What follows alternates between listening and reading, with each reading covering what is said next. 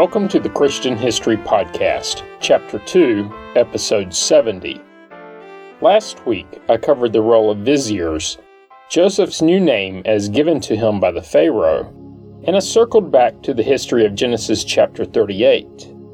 This week, I'm picking up in Genesis chapter 42, when Joseph's brothers make their first trip to Egypt.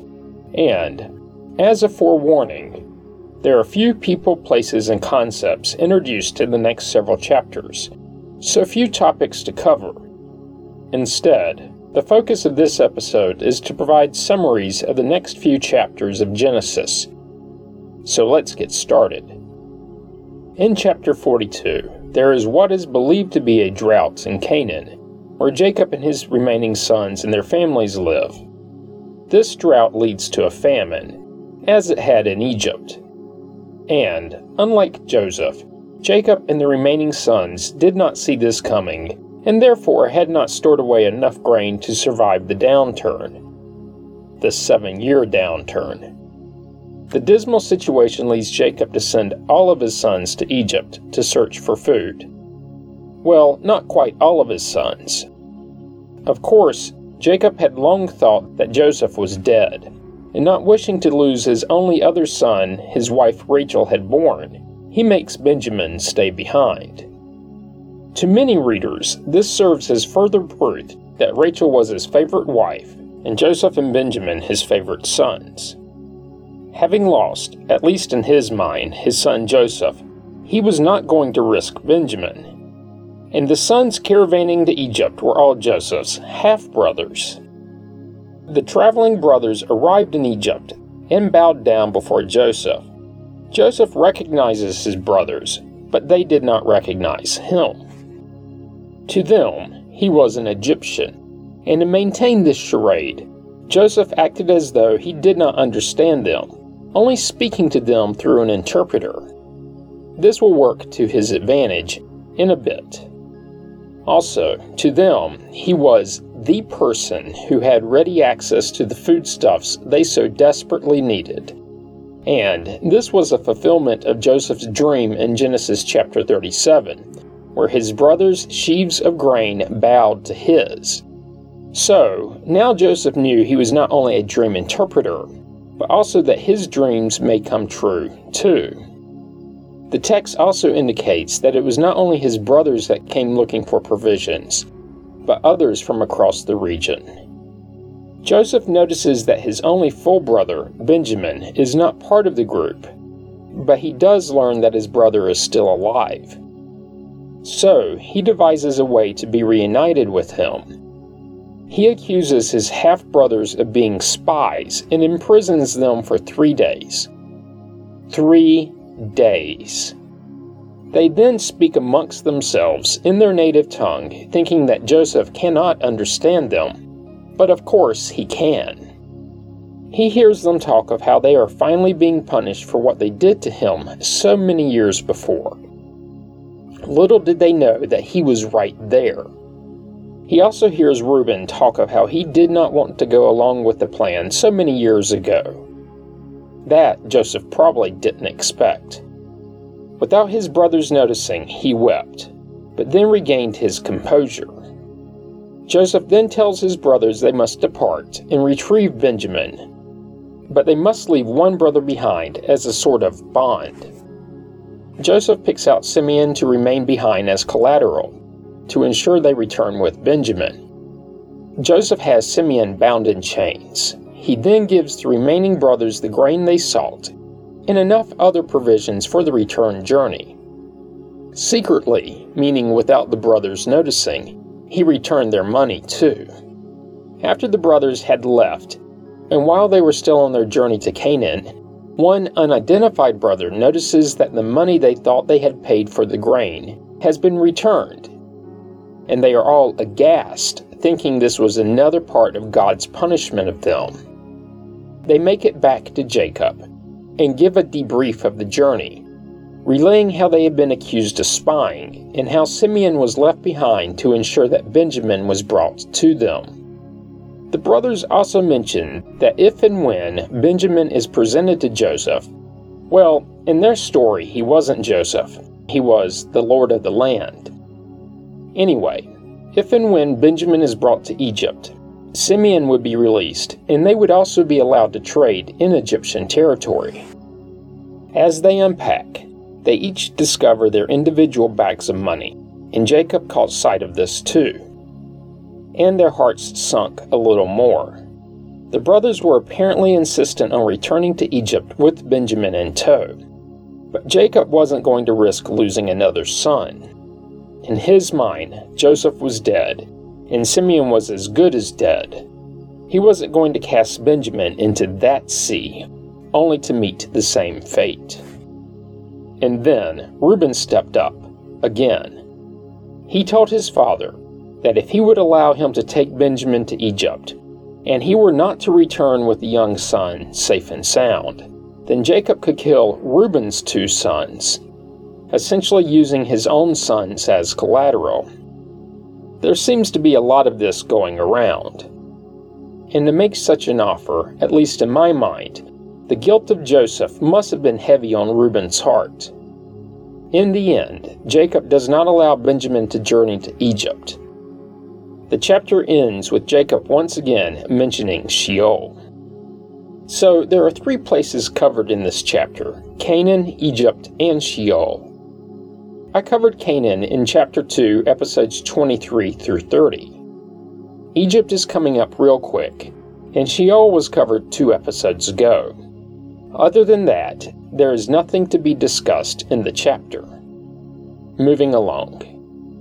Which brings me to Genesis chapter 43. Apparently, some time passes between chapters 42 and 43, as Jacob's family has consumed all of the grain brought back from Egypt. And the supposed drought and definite famine persist in Canaan. And don't forget, this whole time, Simeon, seemingly forgotten about, is in an Egyptian jail. Jacob once again instructs his sons to go to Egypt to buy more food. Then his son Judah steps in. Judah reminds Jacob that the ruler of Egypt had warned them that there would be no more food if Benjamin does not accompany them on the trip.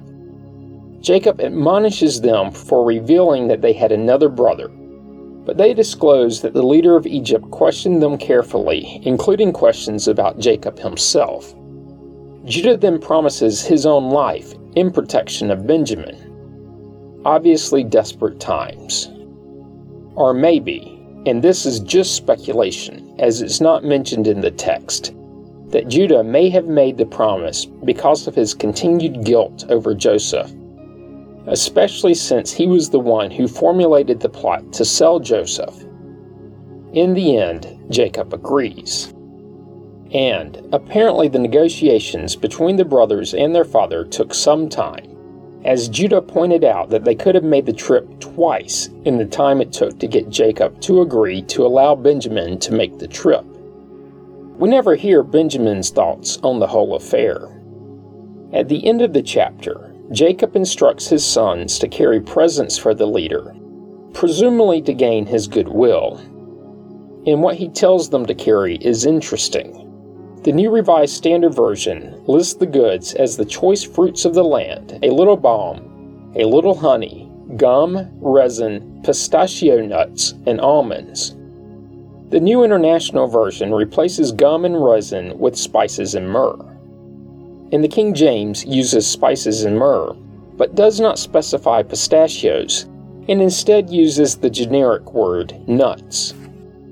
Either way, it's probably a safe assumption that the goods were somewhat available in Canaan, at least to the house of Jacob, and probably would be valued by someone in Egypt, and maybe would have the completely unintended consequence of making the still unrevealed Joseph homesick. Remember that. Finally, Jacob instructs his sons to take double the money, so that they could pay for the grain received on the first trip, as well as that they were to purchase on this expedition. The sons did as their father instructed, and all of them, including Benjamin, made their way to Egypt, yet again to stand in front of Joseph. When they arrived in Egypt, Joseph invited them to his house, where he had a servant slaughter an unspecified animal for a lunchtime meal. As you would expect, the brothers wondered why Joseph would go to the trouble of inviting them to his house. After all, this same man, the last time they were in the neighborhood, had them thrown in prison, where one of the brothers still sat. They speculated that the invitation was related to what they thought was their failure to pay for the grain on their last visit. They believed that they would be arrested and made Joseph's slaves. Foreshadowing? So they beat Joseph to the punch. As soon as they arrived at Joseph's house, they spoke with his steward and fessed up about the found bags of money. The steward then tells the boys that they did pay for the goods on the first trip, and their God must have put the sacks back. Overall, he assured them they had nothing to worry about. Shortly after this exchange, the steward had Simeon brought out to them. Joseph arrived at noon, and his brothers bowed again and presented him with the gifts. Joseph then inquired about their/his father, learning that he was still alive and well. He then sees his brother Benjamin and manages to keep his cool, at least for a bit. Well, only a bit. He hurries from the room, going to a separate private room where he wept for a moment. He then gathered himself, washed his face, and returned to the dining hall where they ate. Well, not where all of them ate.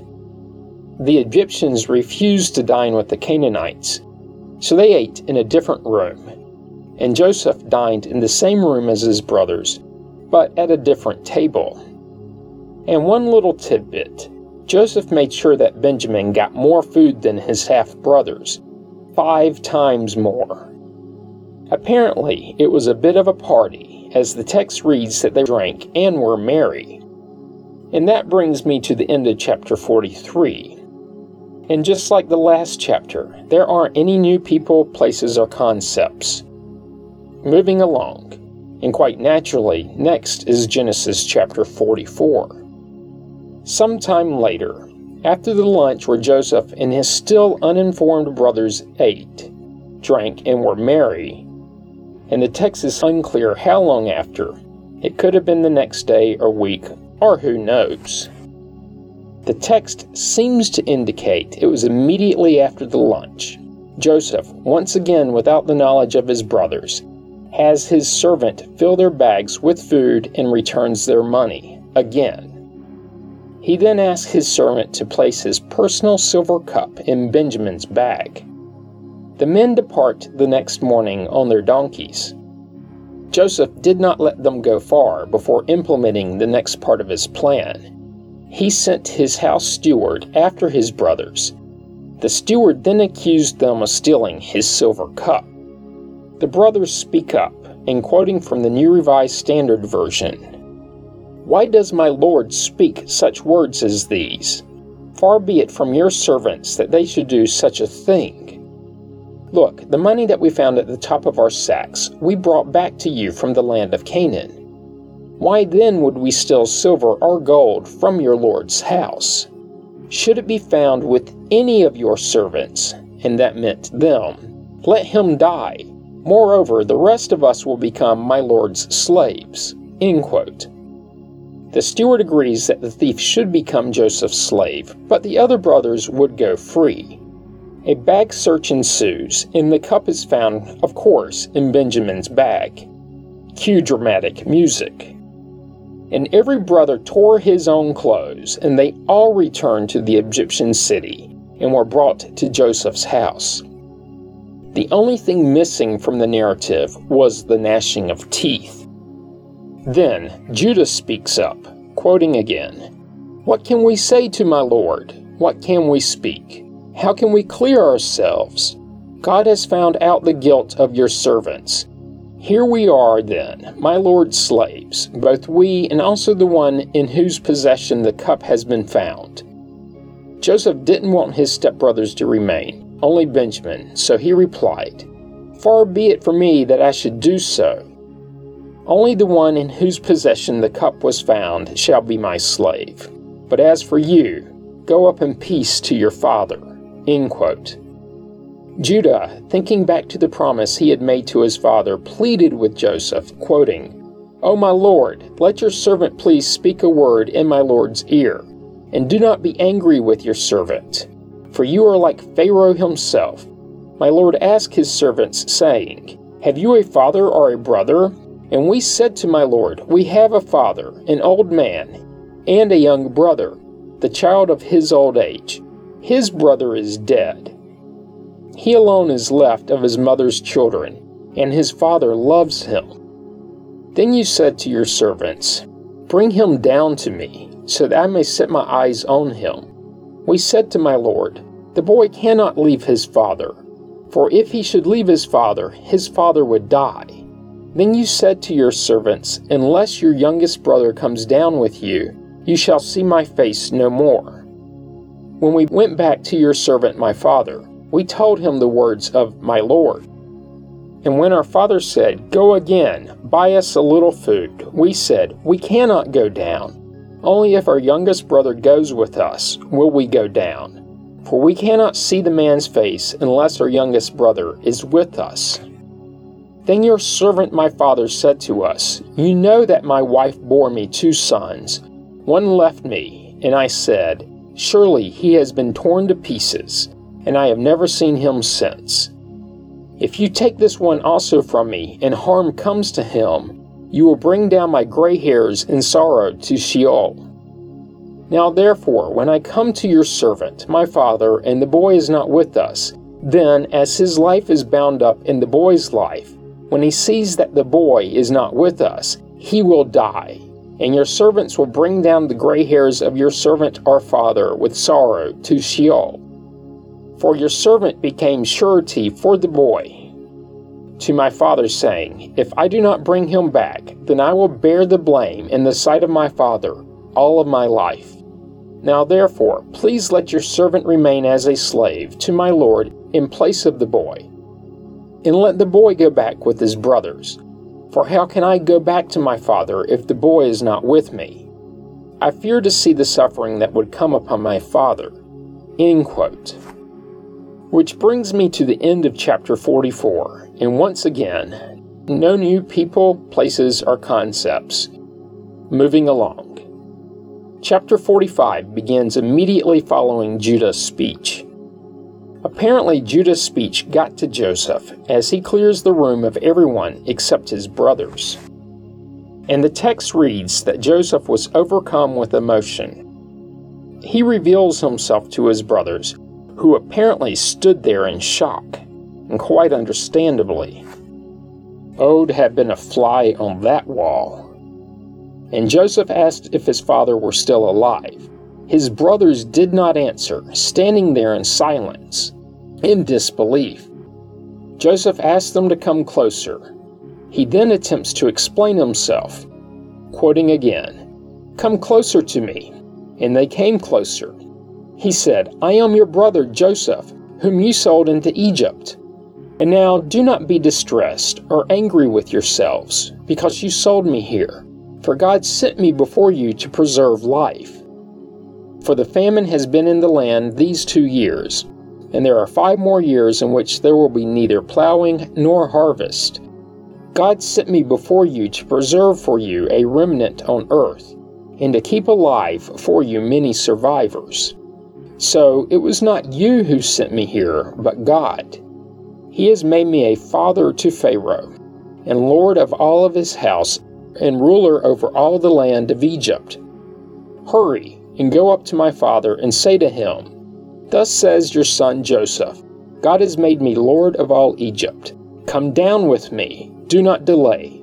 You shall settle in the land of Goshen, and you shall be near me, you and your children and your children's children, as well as your flocks, your herds, and all that you have. I will provide for you there, since there are 5 more years of famine to come, so that you and your household and all that you have will not come to poverty.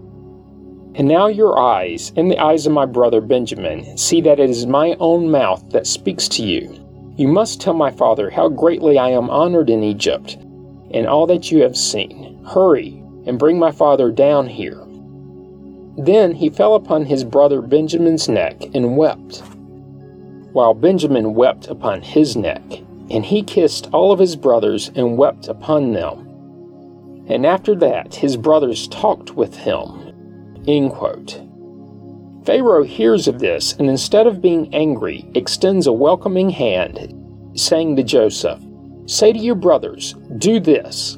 Load your animals and go back to the land of Canaan. Take your father and your households and come to me, so that I may give you the best of the land of Egypt, and you may enjoy the fat of the land.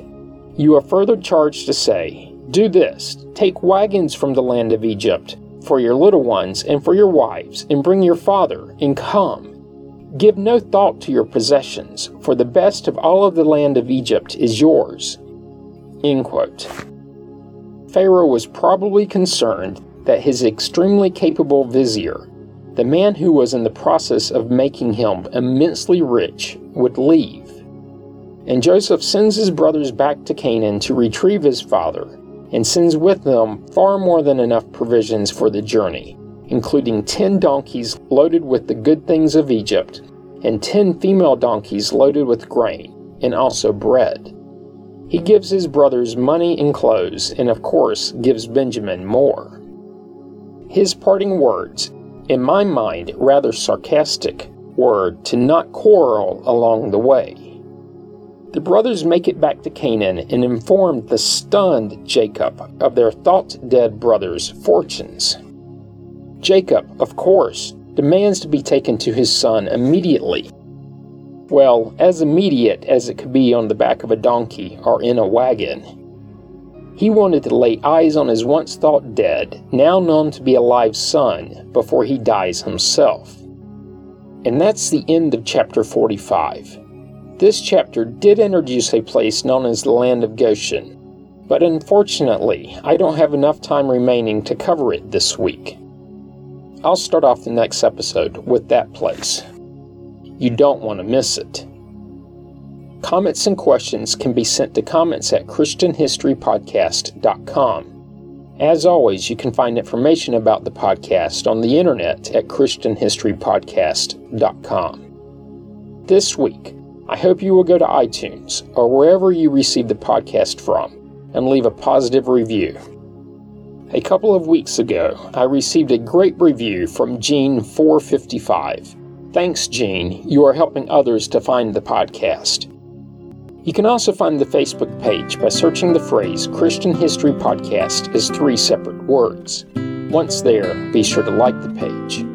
If you're enjoying the podcast, be sure to subscribe so you get the episodes as soon as they are released.